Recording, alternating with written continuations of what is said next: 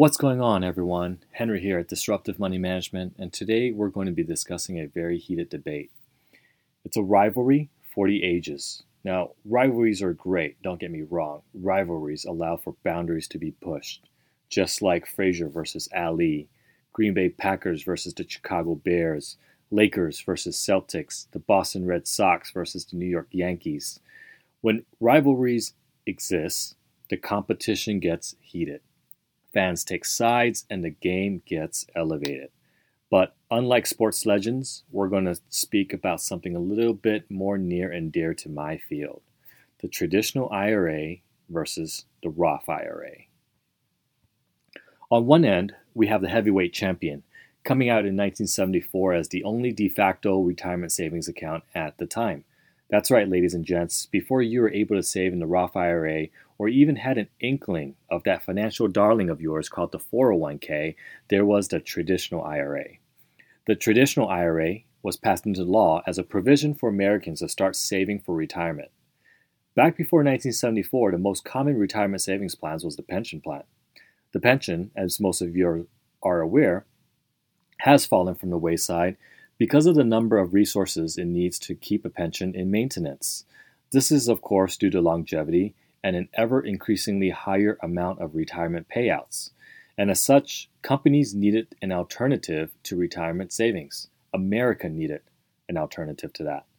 The traditional IRA is individually owned by you and you only, which is why they are called individual retirement accounts. You have the ability to make contributions to the traditional IRA with what is known as pre-tax dollars. Every dollar you deposit gets deducted from your income, effectively decreasing your taxable liabilities for that year. The funds that are invested, gross tax deferred, meaning you are not subject to capital gains while it is growing in that account. Upon obtaining age 59 and a half, you are able to withdraw your principal contributions and any investment earnings. The catch is that you'll pay ordinary income taxes at that point. Our contender, the Roth IRA, was not introduced into our financial systems until 1997 by Senator William Roth of Delaware.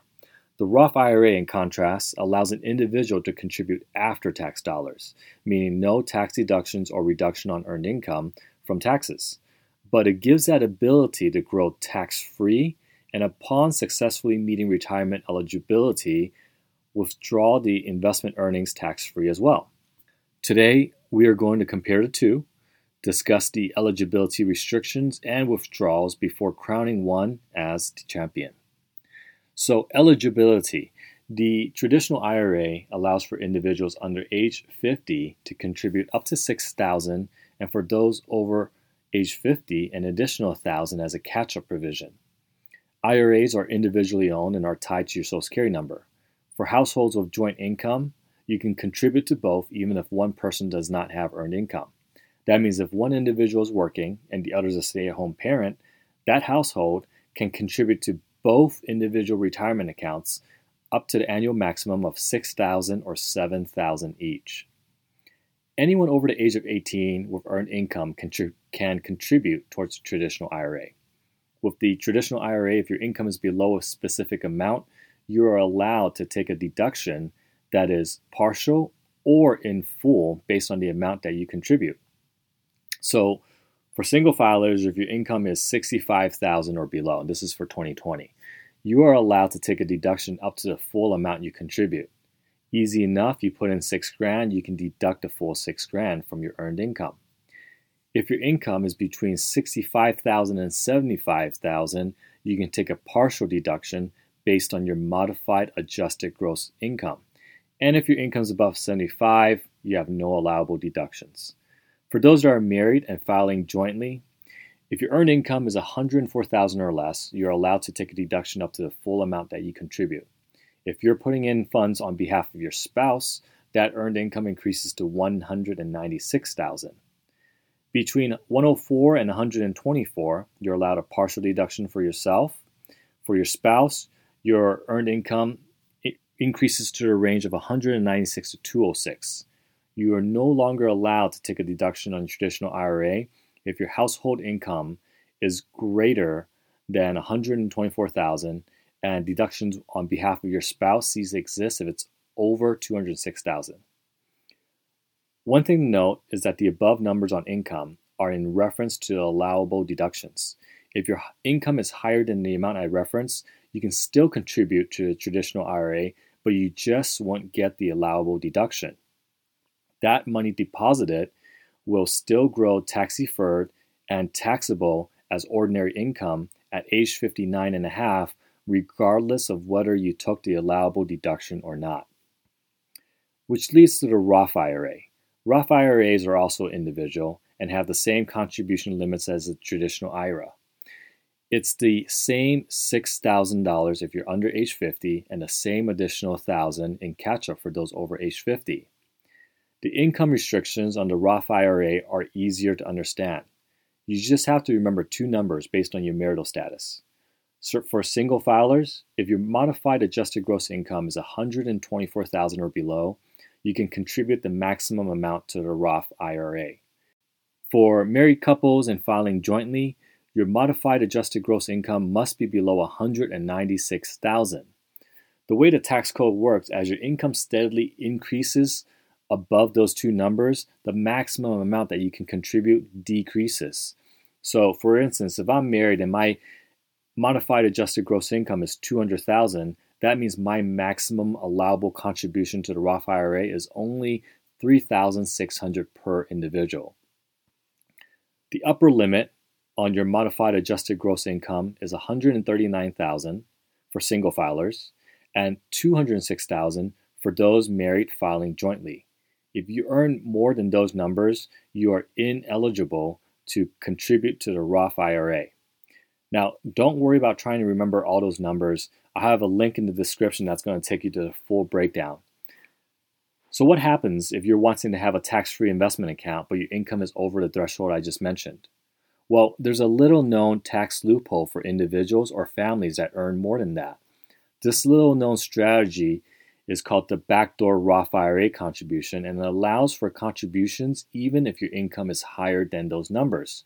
So again, if you're individual and your income is in excess of $139,000 as a single participant or $206,000 as being married, you still have the ability to contribute to the Roth via the loophole I just talked about. The backdoor Roth contribution is a fantastic way for those who love the concept of tax-free money. I'm going to have a separate episode on the backdoor Roth IRA, so if you're above the income limits and want a tax-free retirement savings account, be sure to check that out. Numbers-wise, the income eligibility is pretty neck and neck, but because of the lower amount of allowable deductions as your income increases above the threshold, and the ability to withdraw tax-free dollars from the Roth IRA makes this round in favor of the Roth IRA. Moving on to withdrawals.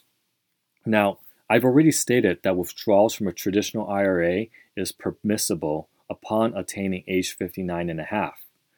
Withdrawals at that age forward will only be subject to ordinary income taxes. Withdrawals prior to age 59 and a half will be assessed as ordinary income tax plus an additional 10% penalty. Remember everyone, these accounts are designed for retirement, which is why the IRS has a steep charge for withdrawals prior to that. Don't tap this account for emergencies or use it for vacations because that can effectively cost you close to 30%, if not more. So what happens if you really need to use the funds sooner? Well, it depends on what you're using it for. The IRS has certain exclusions for withdrawals prior to age 59 and a half. These are limited to first-time home purchases, which allows for a withdrawal of up to $10,000 in your lifetime. Higher education expenses for yourself and immediate family. It can be used due to disability or unreimbursed medical expenses that exceed 7.5% of your adjusted gross income. You can use these, you can take a penalty-free withdrawal for birth or adoption expenses, which is allowable up to $5,000, and also to cover health insurance premiums if you have been unemployed for at least 12 weeks. The withdrawals, like I said, based on those criteria above, they're still going to be subject to ordinary income taxes, but you will not have to pay the 10% penalty. Additionally, if you're retiring early, prior to age 59 and a half, there is an IRS provision that allows for you to take funds out without that 10% penalty. The 72T. The 72T provision, as what is called, is structured for early retirees, but they must maintain a periodic payment that is predetermined. This rule is pretty in-depth, so I'll be uploading a separate episode on the 72T for those interested in early retirement income. Traditional IRAs are subject to required minimum distributions, otherwise known as RMDs. The IRS states that when you turn age 72, you must take a minimum amount from your traditional IRA each and every year. Now, please note that prior to the Secure Act ruling, the RMD age was 70 and a half. If you turned 70 and a half in 2019 and was subject to an RMD, you must still follow that schedule. It is only for those whose birthdays are after March of 1951 that can use the age 72 RMD rule. Now, I often get asked why the RMD rule is in place, and in short, the answer is taxes. Think of the traditional IRA as this tax-sheltered account where you've been putting in pre-tax dollars and the investments have been growing tax-deferred. The IRS is just waiting for you to take it out because that is when they get their tax payments. The IRS doesn't want the millions of traditional IRAs floating out there to go untapped because tax revenue faucet will start drying up. It's really just that simple. So going back to the RMD starts at age 70 and a half or 72 depending on your birthday, and it incrementally increases each and every year. There's an actuarial table based on life expectancy that determines how much needs to be taken out each year as calculated on the previous year's December 31st year-end balance.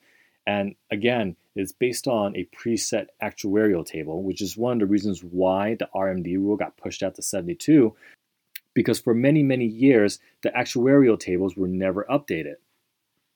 Going back to the RMD, it starts off at roughly 4%, which isn't very high, but it quickly gets up to 10% in your late 70s and your early 80s. And by the time you're in your 90s, it's not uncommon to see required minimum withdrawals as high as 30 to 40% of the account balance. When it comes to the Roth IRA, it's common for investors to think that there aren't any provisions they need to be concerned about for withdrawals, which is simply not true. The Roth IRA is filled with after-tax contributions. The investments grow tax-free, and when taken, it provides a tax-free income if you meet two criteria. You must be age 59 and a half or older, and you must have had that account for at least 5 years in order to withdraw your earnings tax-free. When it comes to your contributions, you can withdraw that any time without any problems. The earnings are what matters. The 5-year account history is critical to remember. If you started your Roth IRA at age 58 and you made your contribution at that age, you cannot effectively withdraw the earnings from the Roth IRA at age 59 and a half. If you do that, your investment earnings are subject to the tax penalty of 10%. The earnings must sit in that account for a full 5 years before you can withdraw it without the penalty. The Roth IRA has the same exclusions as the traditional IRA. You take investment earnings out for purposes of your first home purchase, higher education, medical expenses, birth or adoption, etc. The Roth IRA, however, is not subject to the RMD rules. I repeat, it is not subject to RMD rules. So when you turn 70 and a half or 72, you are not required to take any money out of that account if you do not want to. This is a very important differentiating factor and the second most important reason why you should have a Roth IRA. While the traditional IRA will start whittling down in account value, as the IRS forces you to take an ever-increasing amount each year, the Roth IRA allows you to maintain a growth-oriented approach and continue to save your nest egg for later years. This differentiating factor is absolutely critical to your financial plan. Oftentimes, when I'm creating retirement plans, we have the immediate pressing need, which is retirement income. Most of the people that come to me are wanting to know how much they can take in retirement and if that amount is acceptable to their living standards. That is easy enough, but a bigger part of what our planning revolves around is late-stage, unexpected medical expenses or legacy building.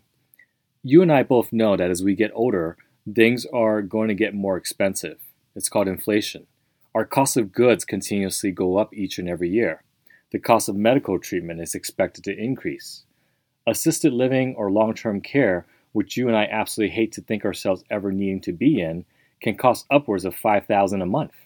Here in Arizona, the cost of assisted living or long-term care starts at $4,500. In San Francisco, where my family is from, it starts at $5,500. So, throughout this entire retirement time frame, assuming you retire at age 67, you're withdrawing enough money to maintain your lifestyle, right? You're traveling and enjoying life. This whole time, the IRS is forcing you to take money out each and every year with the objective of ideally having you run out of money by the time you're in the 90s. And bam, you're hit with a medical condition that requires long-term care or assisted living. My question is, where's that money going to be coming from if you've been withdrawing from your nest egg this entire time? The Roth IRA gives you the ability to save for retirement for tax-free income, but in addition to that, if you stick with a solid financial plan and find that between all your other income sources, you do not need more money from the Roth IRA, you can continue to let that defer and grow for late-stage health expenses. I do this often with my clients where we position the Roth IRA as such so that they don't get caught in an oh snap, what am I going to do moment. So tax-free income and lack of required minimum distributions means the Roth IRA gets another win in this battle, and we've got a crowned winner. Okay, everyone, when it comes to eligibility, exclusions, tax liabilities, and flexibility, the Roth IRA without a doubt wins hands down.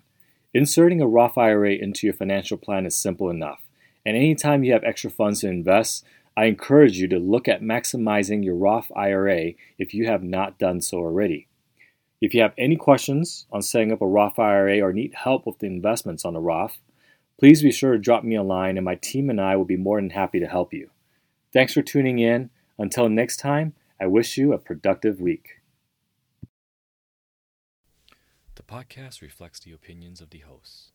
The podcast is for informational purposes only and is not intended to serve as a recommendation to buy or sell any security, and is not an offer or sale of a security.